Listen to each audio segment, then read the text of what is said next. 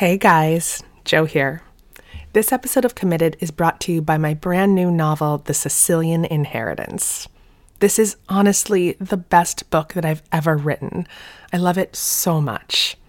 The Sicilian Inheritance is a twisty-turny family murder mystery set on the beautiful and sometimes dangerous island of Sicily.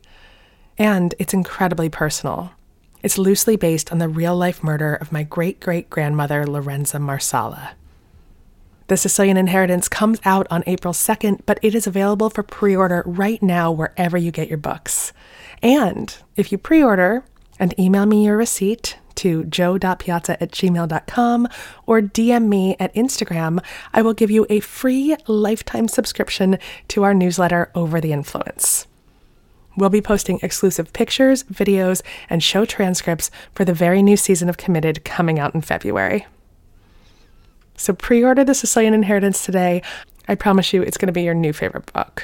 Committed is a production of iHeartRadio.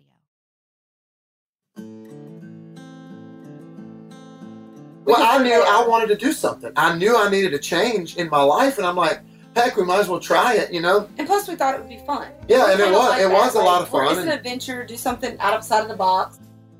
Todd Tillman had been working in ministry for more than 20 years. He was a pastor of the Cornerstone Church in Meridian, Mississippi. He had 8 kids, and he had been married for more than 2 decades. And then he wanted a change. Call it an itch, call it a calling, hell, call it a midlife crisis. But Todd knew that he just needed to do something else. And so, Todd Tillman, the pastor from Mississippi, tried out for The Voice.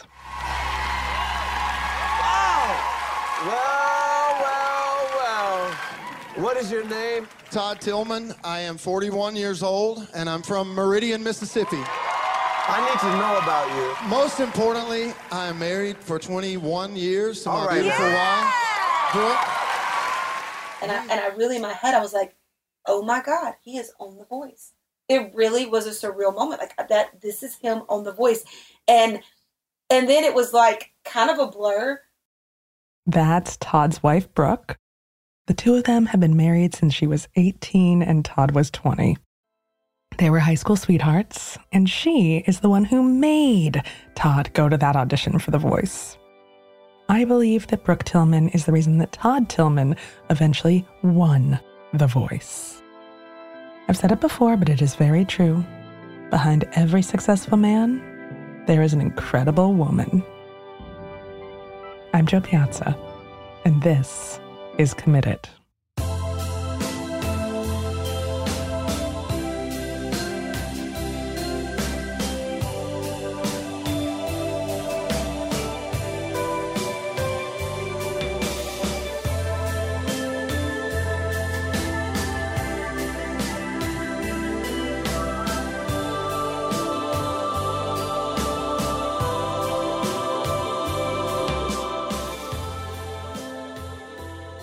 You want me to go first? You go. We met in church. I was super young.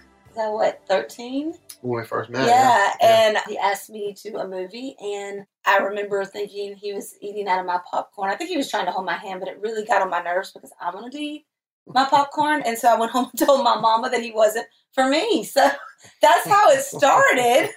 You can take it from there. I didn't know at that night. I didn't find out till a little bit later that she didn't really like me.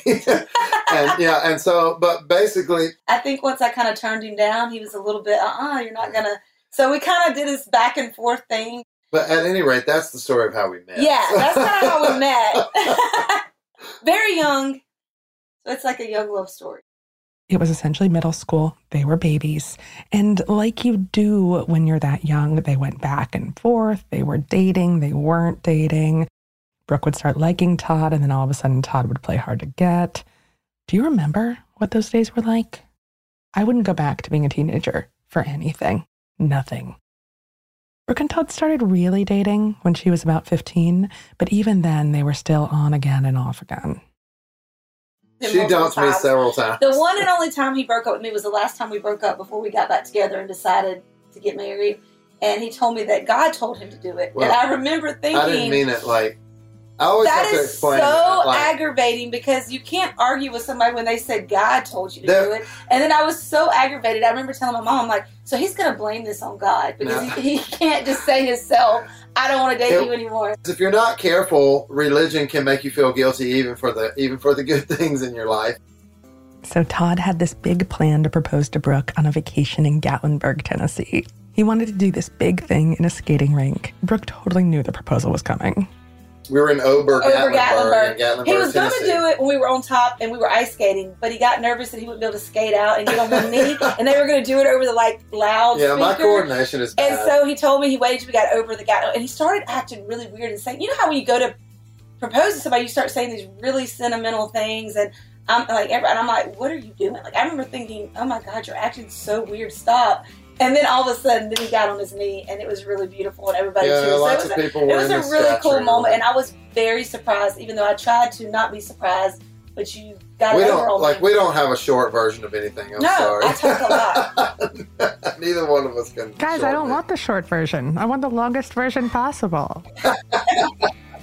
She don't want the clip notes. Yeah. Look, Because I knew gotta she tell worked you, at he the told me, drive-thru. this is how he tells me, he's like, if you change your mind before I tell my parents, this is how young we were, Yeah. then it's okay. But once I tell my parents, My mom and dad, they're not going to let me go back because I've broken up with you they several wasn't having times. nobody messing around with their kids. I was in full-time ministry. Brooke was working for a clinic, and that's kind of what we were doing at the time. We lived in a tiny little apartment above a garage in a property My that her grandmother. dad owned. Todd was a pastor's son, and he has personally been in full-time ministry since he was 18 years old. After they got married, Brooke quit her job at McDonald's and began working in a clinic as a receptionist. The two of them moved into a teeny tiny apartment that was above a garage. They got pregnant with their first child just 6 months after getting married. And for Todd, those early years were really good, but Brooke still felt so young. Remember, she was still a teenager. And there was this part of her that felt like she'd missed out on all the kinds of things that other 18-year-olds and people in their early 20s get to do. So I was immature and selfish, and I began to think the grass was greener on the other side. I began to think I didn't get to date enough people, or that I just, I didn't really know what I wanted because I was so young. And I think Todd, again, because he loved me, I will say what he talked about earlier in our dating relationship, and we are Christians, and our faith, everything from our life, it stems from our faith, our relationship with Jesus, not religion, but our relationship. And I do think at times Todd put me before God, which you cannot do. Marriage isn't going to work right, or relationship isn't going to work right. But, and so I think even in that season, you kind of let me do whatever I want to do because you loved me and you didn't want to lose me. My sister was single at the time. I kind of began acting like I was single. Yeah, you just kind of live. And that We caused a just lot of almost problems. like lived separate lives. I began to just, with Todd's permission, and not like he wanted me to do I it. Say, I don't get it was permission. more We're not that kind of family. and I didn't do. I just he let me go out and hang out with single people. He didn't want to lose me. I think he felt that he was losing me, and so I wanted to go kind of do the hang out with girls and of course hanging out with my people, and they were single because they were all we got married younger than most people, and so it just caused a lot of friction and problems in our marriage. And it was kind of hard because there is a part of me that I guess I did feel a little bit guilty, even though we made a decision together to get married. But it is true that we got married really young, and it is true that as far as the life of a single person goes, neither one of us, you less than me, really lived that in our late teen, early adulthood years. So it's not that was a true thing, right. And I'm very extroverted, so I like people and hanging with people. And Todd's a little more of a homebody, so I think we just. And also in more practical terms, I had kind of let myself go. I was really unhealthy and overweight, and a lot of different things were going on. And I think you were insecure. Yeah, I had a lot of insecurity. It was, you know how it is. It's just, it really was just like it was. Every now and then in life, it's like there's just poop slingshots in every direction, and we were just in one of those times. Yeah, one of those. I would like to name this episode Poop Slingshots in Every Direction. Poop is my favorite thing to talk about. Even though everybody has a poop Even story. though Brooke kind of does this to me all the time. Please don't get the idea that we're the kind of family that I like give her permission. No, I meant it more like. No, guys, that's a whole different kind of podcast than what I thought we were getting into today. I meant it more like you wasn't saying, Brooke, you can't, don't go. Oh yeah, I wasn't. It was a season where right? I think you were kind of like, I know you didn't like me doing it, even though you didn't say it. He didn't want to argue with me. He didn't want me to give me another reason to leave. Yeah. And so it was kind of one of those things that we were living. You stayed at home and did your thing. Yeah, and Brooke, I went out and did my thing. If you own it, even to now, Brooke's not easy to tell. She's not easy to tell stuff that she don't like to hear. Yeah. So I didn't want to get into that fight. But I don't think you should go. I wish you would stay home. He's gotten a lot better at telling me no. Let me just put it that way. In the early stages of marriage, I didn't get told much, but I get told no. Well, I will say, everyone tells you one of the most valuable lessons in life is to learn to say no. And they're right, only they mean not to them. Yeah, to everyone tell else. everyone else no, not to me, because no one really likes to hear no. I totally understood Brooke. As someone who personally let off a lot of steam and sowed pretty much every wild oat there was to sow in my 20s, I will say I was here for this part of her story. It's a time in your life where a lot of people really just want to be young and stupid. Right. Yeah, you're right. That was part of it, and it caused basically almost caused us a divorce. Yeah, almost. Yeah, it did. Very close. It was almost like, I remember when, I was like, okay, if you're doing this, you got to come tell my parents. And that was the scariest thing because, of course, 19 and I was 20. No, you would have been like 21. Yeah. I was, because Egan was about 2. Egan was about 2.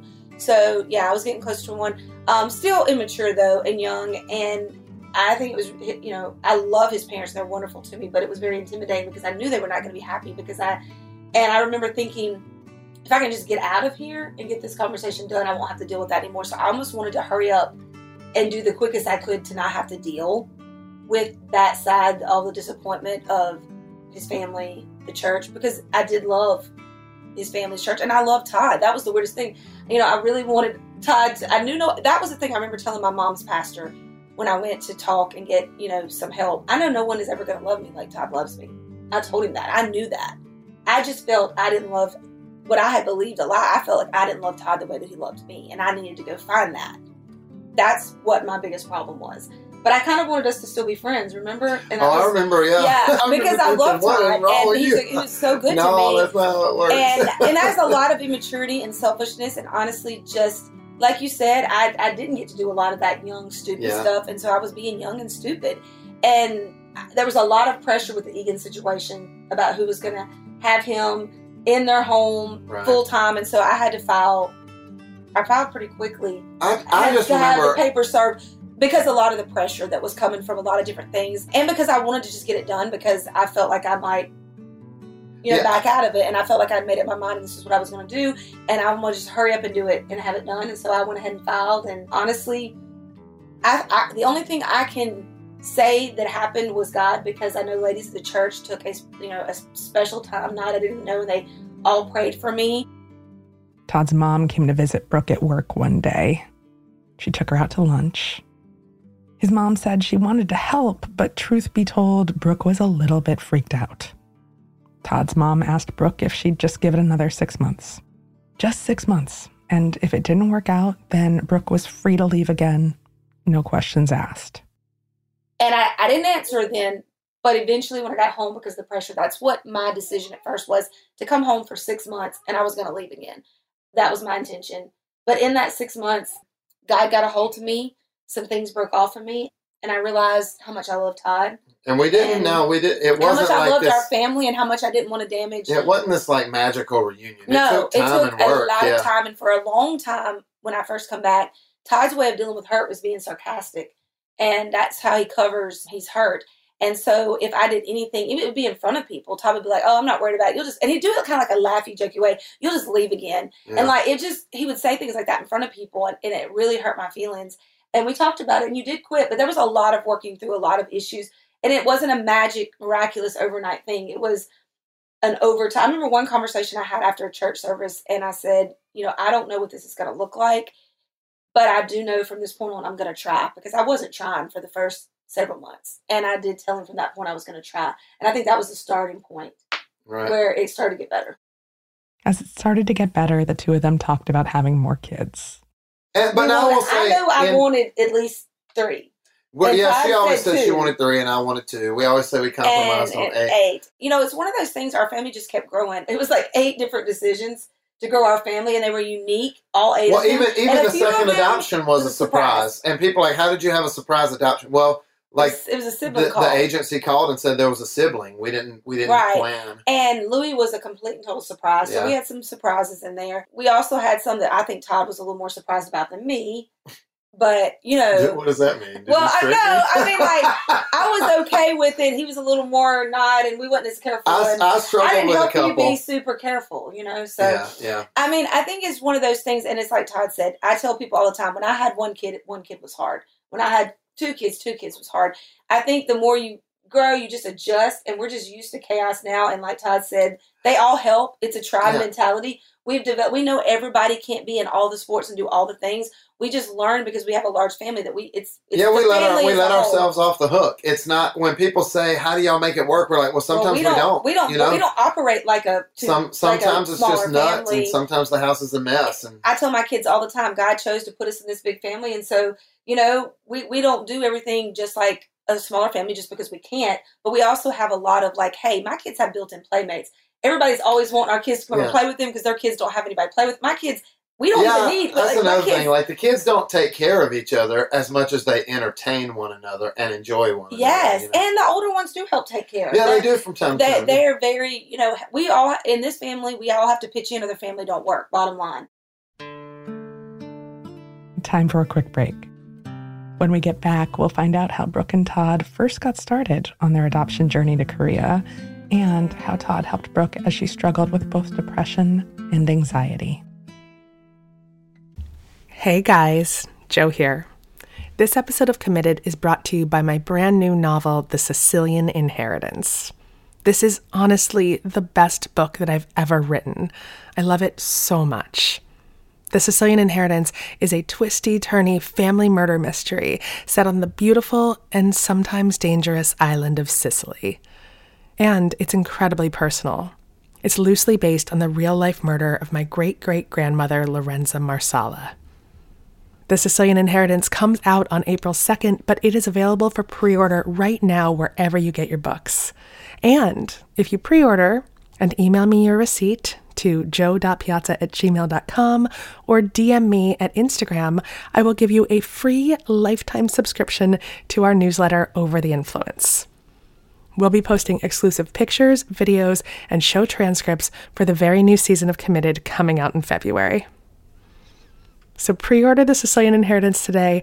I promise you it's going to be your new favorite book. It was Brooke who first broached the idea of adopting a baby. That was kind of something that God put on my heart. So I kind of, like I said, I have to pitch things to Todd when I know he's going to, and it's more out of fear. I know Todd is the safe bet guy. He's going to be concerned, how do we do this? How's this going to work? We're dirt poor. We can't afford this. So I kind of pitched it to Todd. And, you know, he's so good to me. And he has a hard time telling me no. So I think he kind of appeased me saying, yeah, we can do it, thinking I'm going to get into this and really not going to be able to do it. But he should know by now, like when I want something, I'm a go-getter. And I began to do the research. And so I would feed him all this information. And again, I'm pitching my idea to him, and he came along for the ride. But once he was on board, he's all in. He was when we got into adopting our first daughter, Judah, because we actually looked into China, we were too young.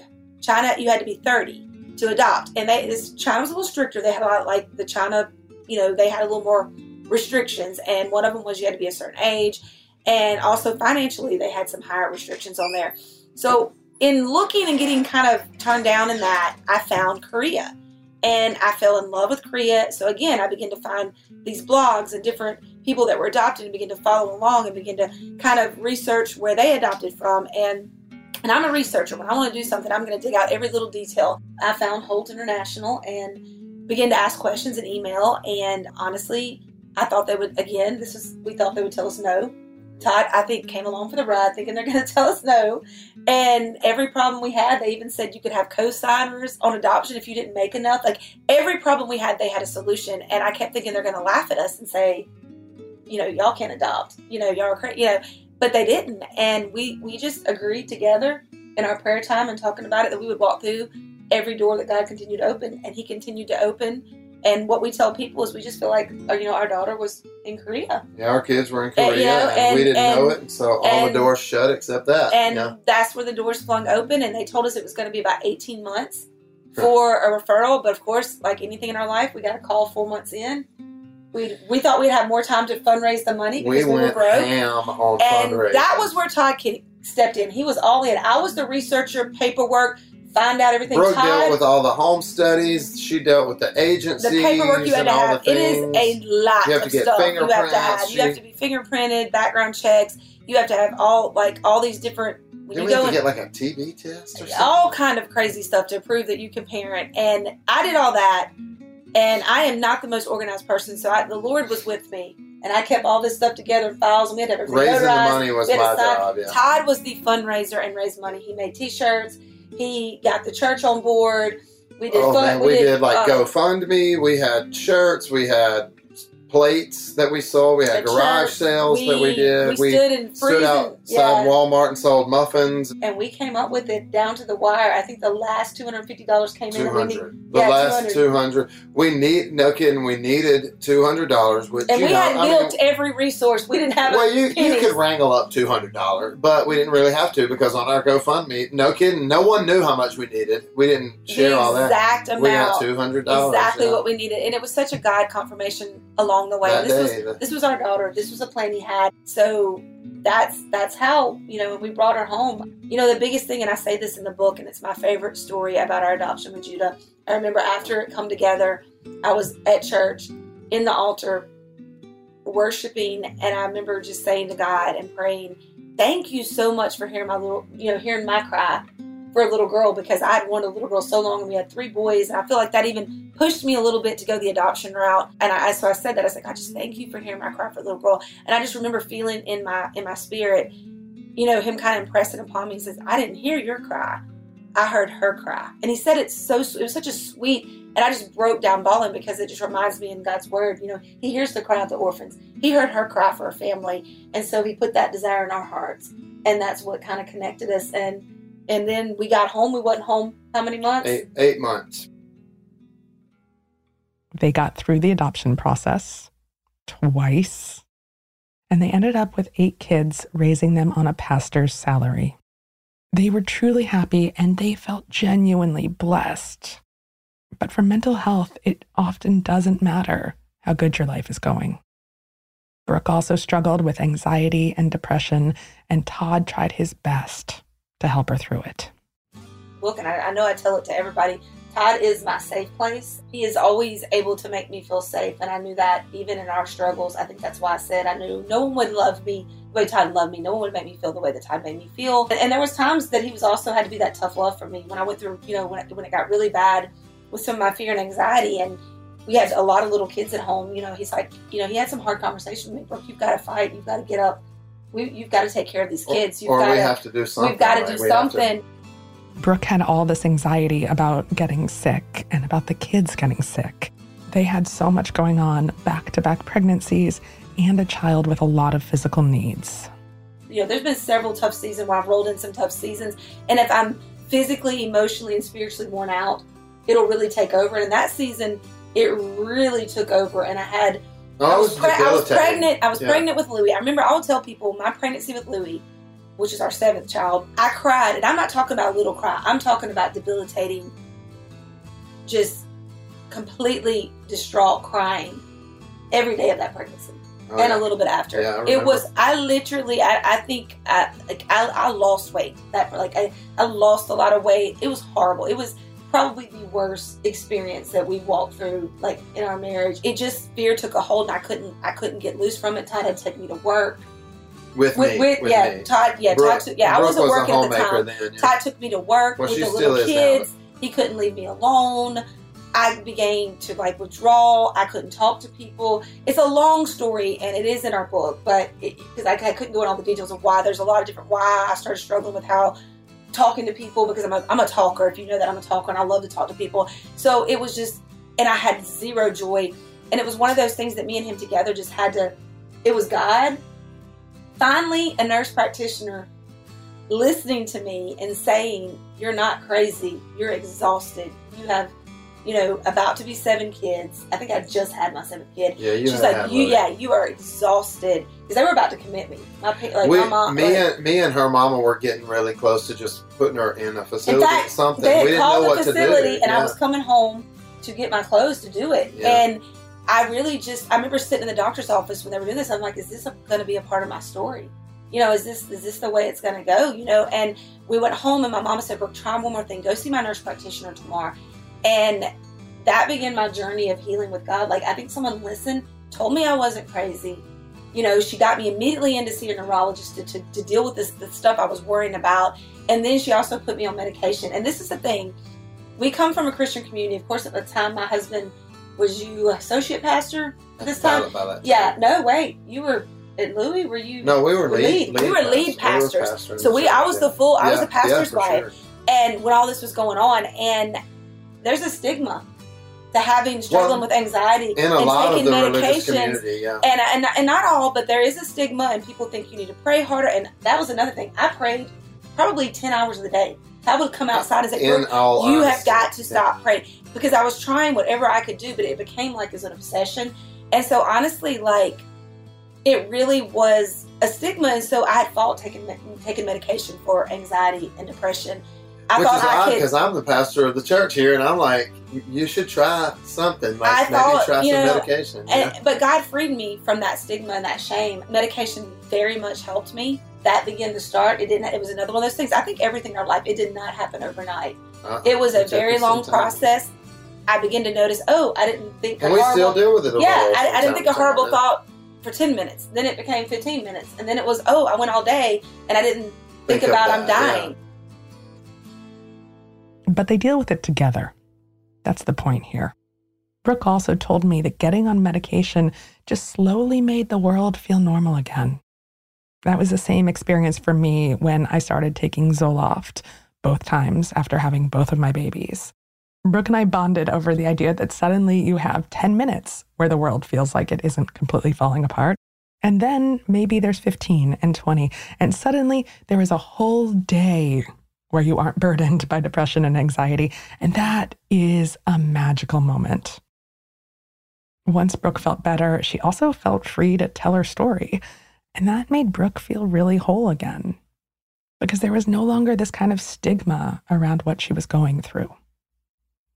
But meanwhile, Todd was having his own personal crisis, his own doubts. Not about Brooke, never about Brooke, but about his career as a pastor. He needed a change. Well, I looked into several things. I looked into being a real estate agent. Because when you have a family of 10 at the time, because Egan hadn't moved out, what can you do to support that when you've done ministry all your life and have to start over? So it was hard for us. We talked about it a lot. Yeah. Like different options, and we were coming out kind of empty. I looked into real estate, becoming like an agent or something. Everyone laughs at me when I say this, but I looked into becoming a barber, because I thought, I do like to talk to people.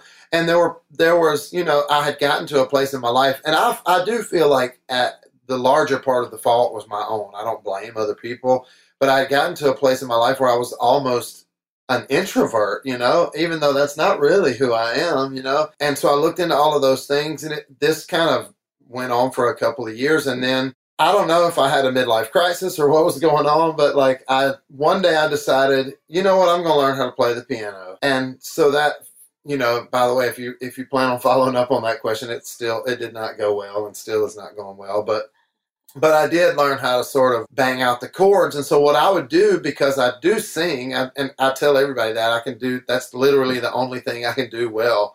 That is not true.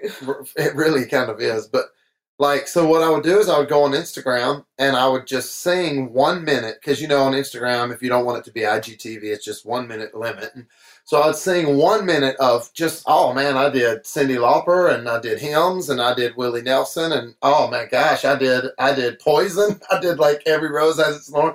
And a friend messaged me and said, you should try this. And they sent me the link to register for an open call audition for The Voice. And this would have been like spring, maybe late springtime 2019. Yeah, well, I knew I wanted to do something. I knew I needed a change in my life. And I'm like, heck, we might as well try it, you know? And plus we thought it would be fun. Yeah, and it was a lot of fun. It's an adventure, do something outside of the box. So fast forward to late summer. The audition was coming up, and now Todd wasn't so sure that this was what he wanted to do anymore.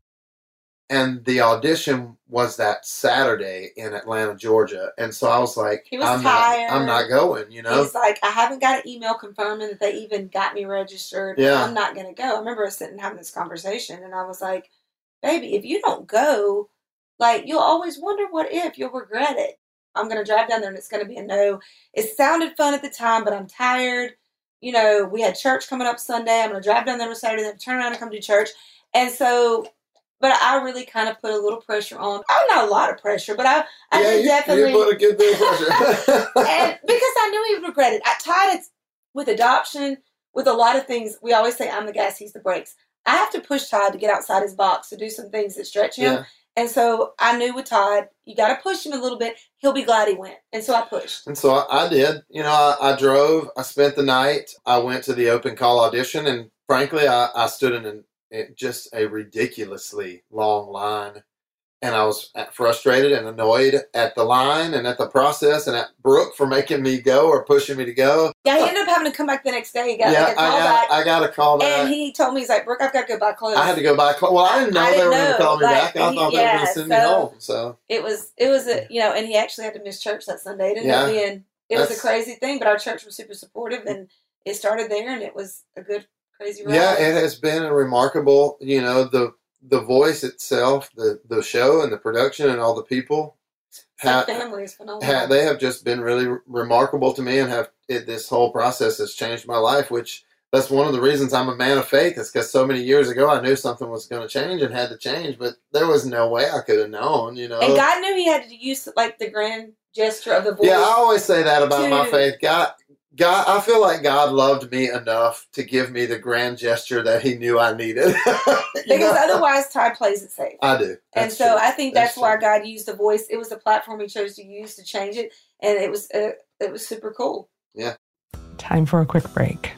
When we get back, we are going to find out how Blake Shelton helped Todd make the transition from pastor to pop star. Hey guys, Joe here. This episode of Committed is brought to you by my brand new novel, The Sicilian Inheritance. This is honestly the best book that I've ever written. I love it so much. The Sicilian Inheritance is a twisty-turny family murder mystery set on the beautiful and sometimes dangerous island of Sicily. And it's incredibly personal.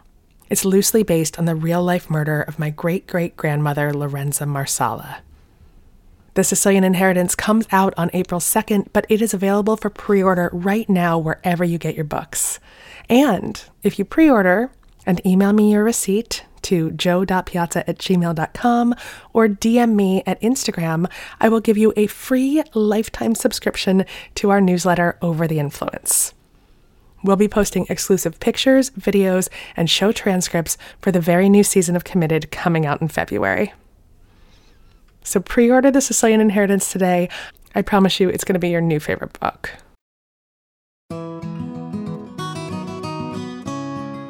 Todd Tilghman had been his wife's rock for so long. Like she said, he was her safe place. But as he went through his journey on The Voice, Brooke started to become his rock. And this time she was taking on his anxiety. It was extremely nerve-wracking. There was a lot of anxiety for both of us, yeah. There's so many opportunities to be told no. At the time, I was like 41 years old. You know, I'm like, this is the shot. There's not going to be another shot. Right. You know? And I feel like it kind of switched a little, just a tad in that season where I had to be a little more of your rock. and be at home and and listen to your fears where it was normally the other way around. So again, God brought a lot of things full circle. So I thought that was kind of cool. But it was definitely, for me, it was anxiety, waiting for the phone calls, waiting to hear how things had done or how things went. I don't know for you, but for me, it was you're preparing without trying to let you know I was anxious. Yeah, you're preparing for your blind audition, and you feel good about the song, but it doesn't matter how you feel about it. It matters how those coaches feel about it. And you're working on that, and you're trying to make that just like it's supposed to be. And if you ever watch The Voice, like a blind audition, really plumb up through the live shows and even past that, like it's a cut down of a song, so you're trying to do it just perfect, and you want all the right parts in. And it's like a month of preparation. You're just working and trying, and so you're working on that. But Todd had these other anxieties. It felt like everyone else there was so much more professional than he was. Some of them had toured before. Some of them had agents and managers. He kept thinking, I'm just a pastor from Mississippi who sometimes likes to sing. Who am I? What am I doing here? And most of them were also half his age. And so it was just really very intimidating for me. It just really was. Now, singing, I've always been really comfortable. Like singing, I will say, is one of the handful of places in my life that I'm just super comfortable in my own skin. In that time, that part was hard. But on the other hand, I really can't think of anyone that I would say just these people really were a discouragement to me, Just they really were like a hardcore discouragement, whether it be the other artists or the production. Everyone was really encouraging and supportive and helpful. Even the other artists, we did the best we could to just be helpful to one another, whether it be listening to whatever their rendition was going to be of whatever song they were doing, or just having lunch together when we had the opportunity. And it was just, and then of course, once you do have that blind audition, because when my blind audition happened, when I was backstage, I was just dying for real. I literally tell people it's almost like if you could simultaneously like puke and poop at the same time, that's what you feel like doing. You definitely need to title this thing. Yeah, poop. It's like when you get really nervous. But I gotta say, when I took the stage, I tell everyone this. I'm not trying to be like, oh, look at me, I'm such a great guy. So I was still nervous, but it was better. I don't know how to put it. There was a level of calm. I don't want to act like I wasn't even nervous. Oh, I was. But there was a level of calm that was at a higher level than it was backstage. It's the best I know how to say it. And so when the first chairs turned, I was ecstatic and I was good. I made it on a team. And at that moment, it became, all right, let's make the live shows. That's what I wanted. That was our goal. The live shows were really my final goal. I even told Brooke, and she can vouch for this, I told her 100 times, babe, there's no way we're going to win. Right. If we could just push it to these live shows, And so that's what we did. And I think the funniest part for me is I probably was more nervous than you were, because me and my oldest son, Egan, were there for the blind audition. And walking out into that arena was so overwhelming anyway, because this is like, we are really country folk from Mississippi. Yeah, and we're like, we had no experience with any of that world or any of performing outside of church or anything like that. So it was just so overwhelming to walk out there, and it was just such a moment. And I remember when they had one area like where we're off, we could either look to the side and kind of see from the side of the stage, or we can look, they have this big TV in front of us so we can see the judges or see, because I kept asking, coaches. Coaches, not judges. They don't have judges on The Voice. Coaches. They have coaches. I remember looking at Carson Daly, and I was so nervous, and he was trying to calm me down. I'm like, well, where do I need to look? Where do I need to look? And he was like, and he kept telling me, it's going to be all right. It's going to be all right. He's like, just look at the screen. If you want to see when they turn around, and I remember seeing Todd walk out and on that screen, and I really, in my head, I was like, oh my God, he is on The Voice. It really was a surreal moment, like that. This is him on The Voice. And then it was like kind of a blur. Todd is very, very modest. So I am going to recap his journey on The Voice for him. As he said, he made it through the blind auditions. He sang the Bob Seger and the Silver Bullet Band hit, We've Got Tonight. If you're a Voice fan, what I'm about to say next will make perfect sense to you. But on that song, Todd got a whopping 4 chair turns for his performance. That's all the chairs. All the chairs turned for Todd. He chose Blake Shelton to be his coach, saying that he thought the two of them were the most alike in how they presented themselves and how they made music. He proceeded to survive the battles, the knockouts, the live rounds. To make it to the top 9, Todd did his rendition of Peter Cetera's Glory of Love. That was my prom song, by the way, Glory of Love. I love that song. I'm not going to sing it for you right now because, trust me, you don't want me to. And he did all these performances while hopping all over the stage. But it was kind of a hop and a twirl, and that became known as the Holy Hop. Then on the finale, Todd and Blake absolutely killed it with a duet of Mellencamp's I Fought Authority. The overnight votes were tallied, and, wait for it, Todd Tillman, pastor from a small town in Mississippi, dad of 8, man in his 40s, he became the oldest ever winner of The Voice. And like I said earlier, I believe it was Brooke who helped him get there.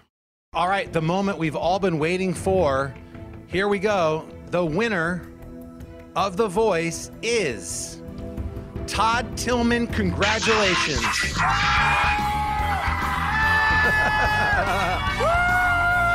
How about a big hand for Todd and, of course, all 5 of our finalists tonight. So like you guys said, you're just a couple from a small town. You win The Voice and you get kind of famous. What was that like for you to all of a sudden everyone knew who you were, wanted to talk to you, and how do you manage that? Honestly, for me, and this I try to express on every outlet that I get, it really gave me like a really deep sense of gratitude, man. Mm-hmm. Like everyone, it was so, because when you're on the show, you're just working, man. You know, you're working on your music, you're working on the things, you're trying to take the notes that you get from the advisors and the coaches and things. And so it's just sort of a like, and not only that, you're not seeing it as this big, famous thing. You're seeing it as like really almost like day-to-day anxiety in a way. And so when it starts happening and everyone, especially like our hometown and stuff, but really people all over the world, everyone, and when I say everyone, I mean the good ones. I don't mean everyone, period, because there were some rough ones too, but all the good ones, they're responding so positively and so good. For real, I just felt grateful for it. And so when we had opportunities, which were, different because of COVID and all the things, if people wanted to take photos or say hello or whatever, they would always be like, "Oh, I'm so sorry to bother you." I'm like, "Oh, you're not bothering me. I appreciate it. I think it's great." I think for me, like, it's almost like it was such a whirlwind that it didn't sink in. I don't know that it has yet. It's not that I forget. It's almost like sometimes you don't get why people care as much as they do sometimes. And like Todd said, it's kind of been a humbling thing. Like, people really almost apologize. And I'm like, oh my gosh, no, like, the fact it wouldn't even be a big deal if people didn't care enough about our stories. So to me, it's like these people make it. And it's kind of like a lot of like during The Voice, and of course The Voice happened right when COVID got really bad, the height. And I think people needed some joy. And I felt like we all just kind of connected over that, and something, that we kind of connected through this journey and through the music, and it kind of began to feel like family. And so you almost feel more like it's this one big family. And I don't know, it just hasn't sunk in for me. It's just when I think about it, sometimes I stop and think, I'm like, oh my God, Todd, my husband won The Voice. But it's almost like we're still just the same people. Yeah. We didn't change our life that much because we're not super rich or anything. If anybody's thinking that, and our kids, we have a bunch of kids to feed. Our kids keep us super grounded. Our family keeps us super grounded. We're just still the same people. And, now we get to take a lot more selfies with people, but, and do some interviews and talk to people. But other than that, I feel like it doesn't sink in, or it hasn't for me fully. And so I've just been humbled by how good people are to us, because we're regular people and we don't deserve to be put on any type of pedestal. Right. Like I always say, like, the practical moving parts of day-to-day life have changed a lot. But how we approach day-to-day life, we kind of just do it the same as we always did. I'm still like a huge thrifter, and I literally said today, I'm like, we're doing all these like interviews, and so I have to get up and get dressed, like actually kind of look decent, which I normally don't on a regular basis. I think that's just what's kept us a little bit, is we kind of still do our life the way we did. It has been remarkable, though. Yeah, it has been. It's been wonderful. It really has, and almost everyone has been really good to us. People could have been any better to us. Our hometown, our church, the world, the people that I don't think people could have been any kinder to us. And I really just credit that. I always say, I think God, the goodness of the goodness of God is shown through his people and through people. And people have been very good to us. Really good, yeah. Since winning The Voice, Todd and Brooke have written a book together. It's called Every Little Win. Yeah, I mean, I think the whole premise of the book was we did take this leap on The Voice and win the show, but I mean, man, that's not really our story. The history behind it, and I also don't want to give the impression to our entire life was leading up to that moment. I don't think that either. No. And relationally, learning that we have a gift in one another, and even Brooke says all the time now, that normal is a gift, and that's a win. If you realize how many people in this world struggle, and how many people in this world are facing insanely nightmarish things right now, normal really is a gift, and that's a win, that to sort of have a normal life that we may consider mundane. What people see on any big moment in your life, whether it's The Voice, whether it's, I don't know what it may be for you, but what led up to that, people seeing that moment, was all the little victories. All these little things. It just, you wouldn't be there. You wouldn't be in the big, perfect moment if it wasn't for the day in, day out, like Todd said, mundane things. And I feel like there's so many little miracles and little wins and little gifts that God gives us. Your child looking at you, climbing up in your lap and falling asleep. You have a tough day somewhere and you come home and your husband taking care of things for you. Those little wins, those ultimately are the big things. I think your perspective sometimes just has to shift, that it's those daily little miracles that we look for the big miracles and we miss out on the little bitty day-to-day ones that are making the big one. And so for me, we just want people to know, I know for our book, I want people to know your story is important. Your little wins. Yeah, this is your life, yeah. right? But one of the reasons that I thought it was a good idea was because I want everybody to understand. Sure, I went on TV, the whole nine, all that happened. But I do hope that everybody understands our specifics are different, but this is all of our lives. All of us are facing hardship. Yours may be different than mine, and mine's certainly different than yours. All of us have issues with relationships, whether it's marriage and family or friends or work or whatever. We all deal with those things. And we basically, it's kind of I read a story one time where this guy always found money. And I don't know if this is a true story or not. Let me just say, I just read it. This guy always found money, and valuable things. He just would find them.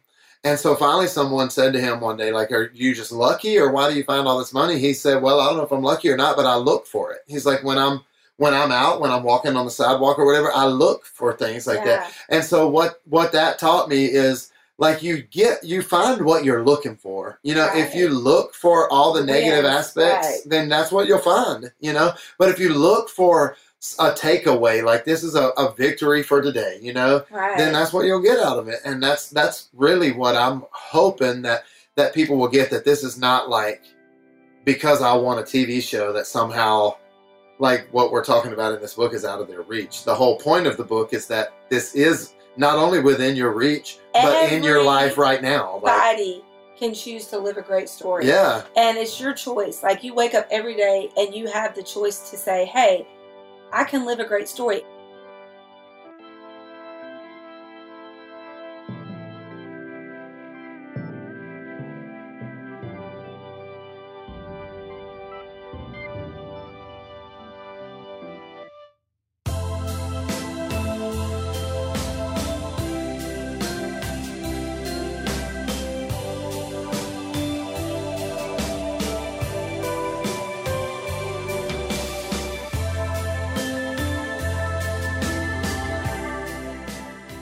Those mountaintops and those times that you dig in and you continued to pour into a marriage that you thought maybe isn't going to work. That's what makes a great story. A perfect story would be boring.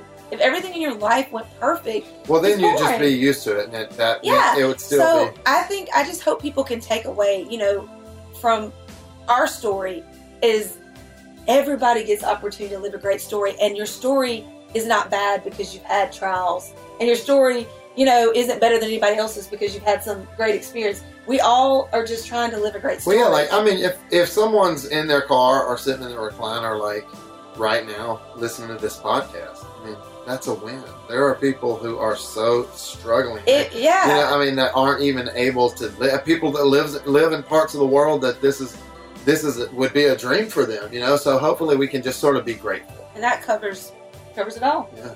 Guys, that's all I've got. This was beautiful. Well, hey, we appreciate it. Yay! That's good. We got a media training in 9 minutes anyway. So. I know we've done all this We're media, doing all and this now media. they're We going to already train us trained. up. Look, I have done media training myself, and I've trained other people. You don't need it. You don't need it. So just get on the call and be like, Joe Piazza says we don't need it. Bye. Yeah, that's what I'm going to tell them. Let us go to lunch. Let's go to lunch. Yeah, let us go to lunch. Save your money. We don't need it. Right. Well, thank you so much. All right. Yeah. Bye, guys. Thanks, y'all. Anytime. I appreciate the invite. Bye-bye.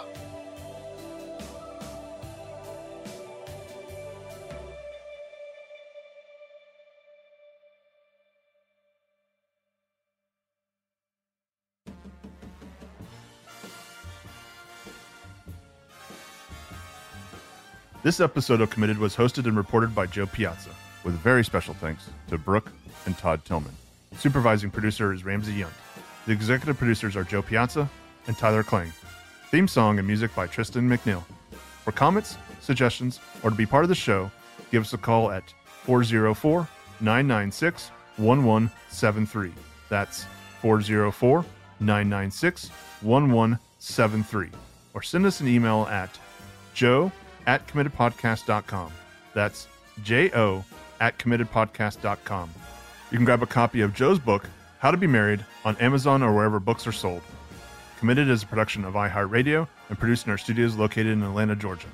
For more podcasts from iHeartRadio, visit the iHeartRadio app, Apple Podcasts, or wherever you listen to your favorite shows. Hey guys, Joe here. This episode of Committed is brought to you by my brand new novel, The Sicilian Inheritance. This is honestly the best book that I've ever written. I love it so much. The Sicilian Inheritance is a twisty-turny family murder mystery set on the beautiful and sometimes dangerous island of Sicily. And it's incredibly personal. It's loosely based on the real-life murder of my great-great-grandmother, Lorenza Marsala. The Sicilian Inheritance comes out on April 2nd, but it is available for pre-order right now wherever you get your books. And if you pre-order and email me your receipt to joe.piazza@gmail.com or DM me at Instagram, I will give you a free lifetime subscription to our newsletter, Over the Influence. We'll be posting exclusive pictures, videos, and show transcripts for the very new season of Committed coming out in February. So pre-order The Sicilian Inheritance today.